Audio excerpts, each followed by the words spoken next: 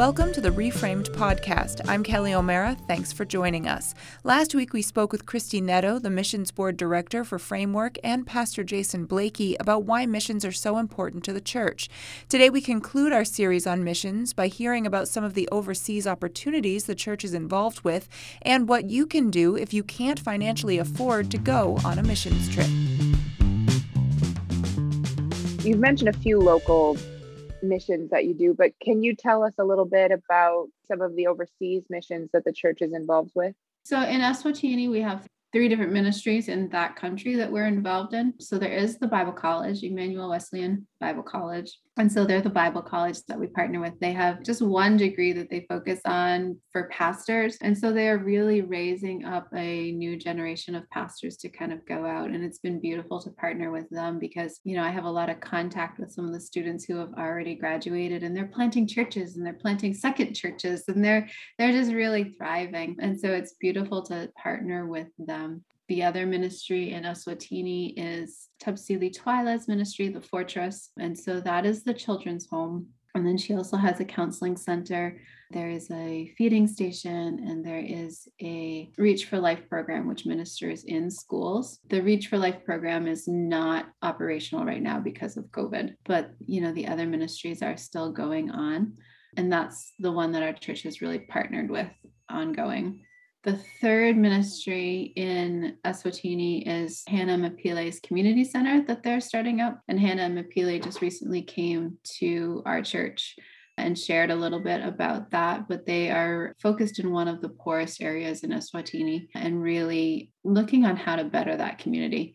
He's done a lot of a soccer team and just really discipled a lot of the youth through that. They've started a feeding station, which they call it Care Point. And so that is up and running. They're wanting to do a lot of tutoring for school.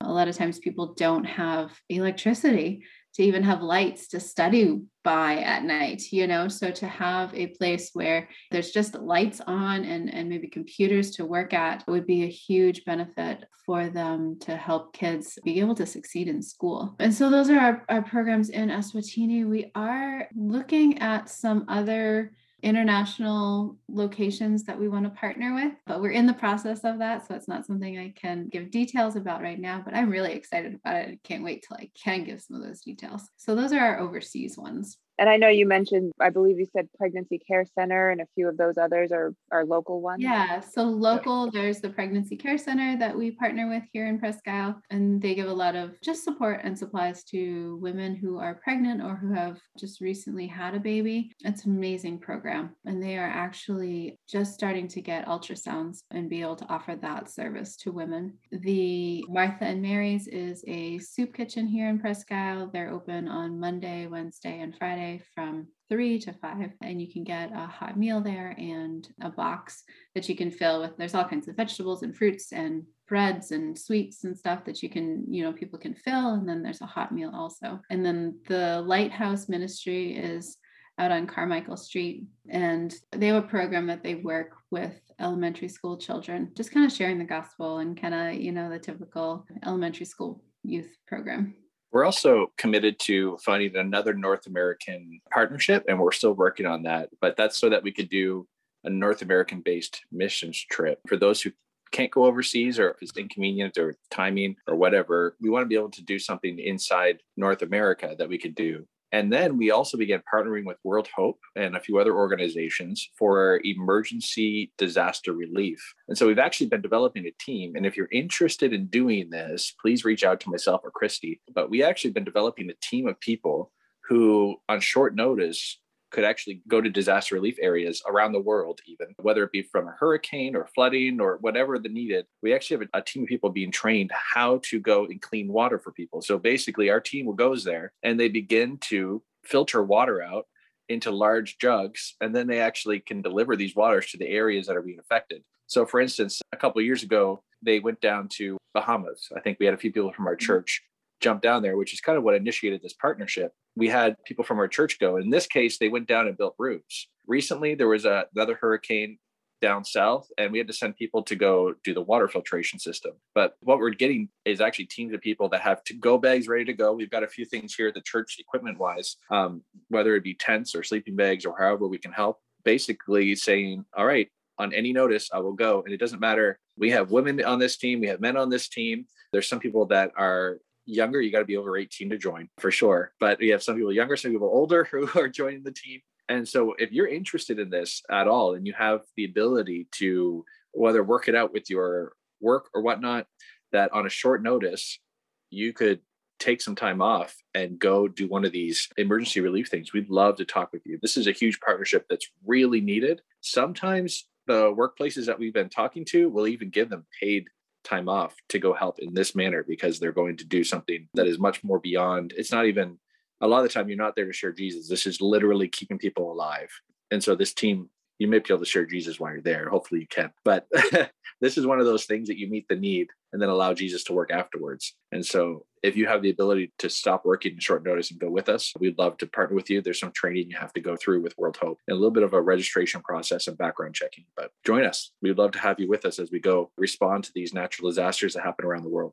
Now, if people say, this all sounds great, but I can't afford to help with trips, I can't afford to go on trips, I can't afford to do any of this, what would you say to them? I mean, a lot of it is not the money you can give. So a lot of the local stuff, if you want to volunteer at the Pregnancy Care Center, Martha and Mary's, or the Lighthouse, there's no financial piece to that. I'd say everyone has a role that they can play. A lot of the trips that we do, the teams do fundraising. So teams will fundraise for half of the cost would be team fundraising.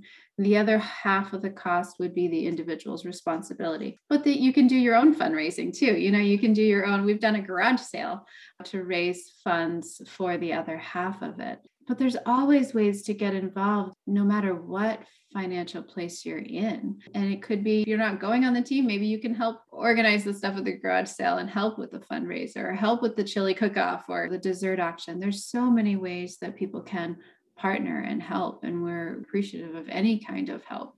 And if it's the emergency relief team, that's not going to cost you extra. You will have to take time off work, but that won't cost you anything extra for this particular team, which is why we have an application process and we're looking for certain people only. We can't just send anybody because it's a disaster area. If I want to get involved today, how do I start? Where do I start? My church email is missions@framework.church. And so anyone can email me there, or just catch me before or after church and around. I'd love to talk to anybody. This month of October, we are going to have a small table in the lobby at church and have someone from the missions board there after every service, just so people can come and talk and ask questions and get the answers they need. But just email me is always great, or catch me or Pastor Jason or any of the other missions board members. I'd just like to say thank you to everyone who does participate in missions, who has participated in missions, who will participate in missions, just for people's prayers or thoughts. We do really appreciate it. And we see this as an honor of how we can partner with Jesus in the work that he is already doing. I do want to say thank you, and that we really do appreciate everyone's participation and help and just support and encouragement. That's it for this week. Next week, we will have a full podcast where we will hear from Pastors Bud and Parker about adoption and their personal experiences, plus a biblical look. And we will learn more about Pastor Debbie Rooney as we continue our Getting to Know Your Pastor series. That's it for now.